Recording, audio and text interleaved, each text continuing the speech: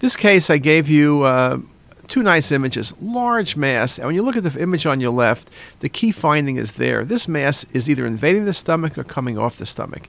Large, fairly homogeneous septations. This is a classic gastrointestinal stromal tumor. Is it gastric outlet obstruction? I guess sort of it is. The stomach's compressed, but it's not a pseudocyst. You know, it's too solid. And it's not a duplication cyst. It's too solid and it's too large.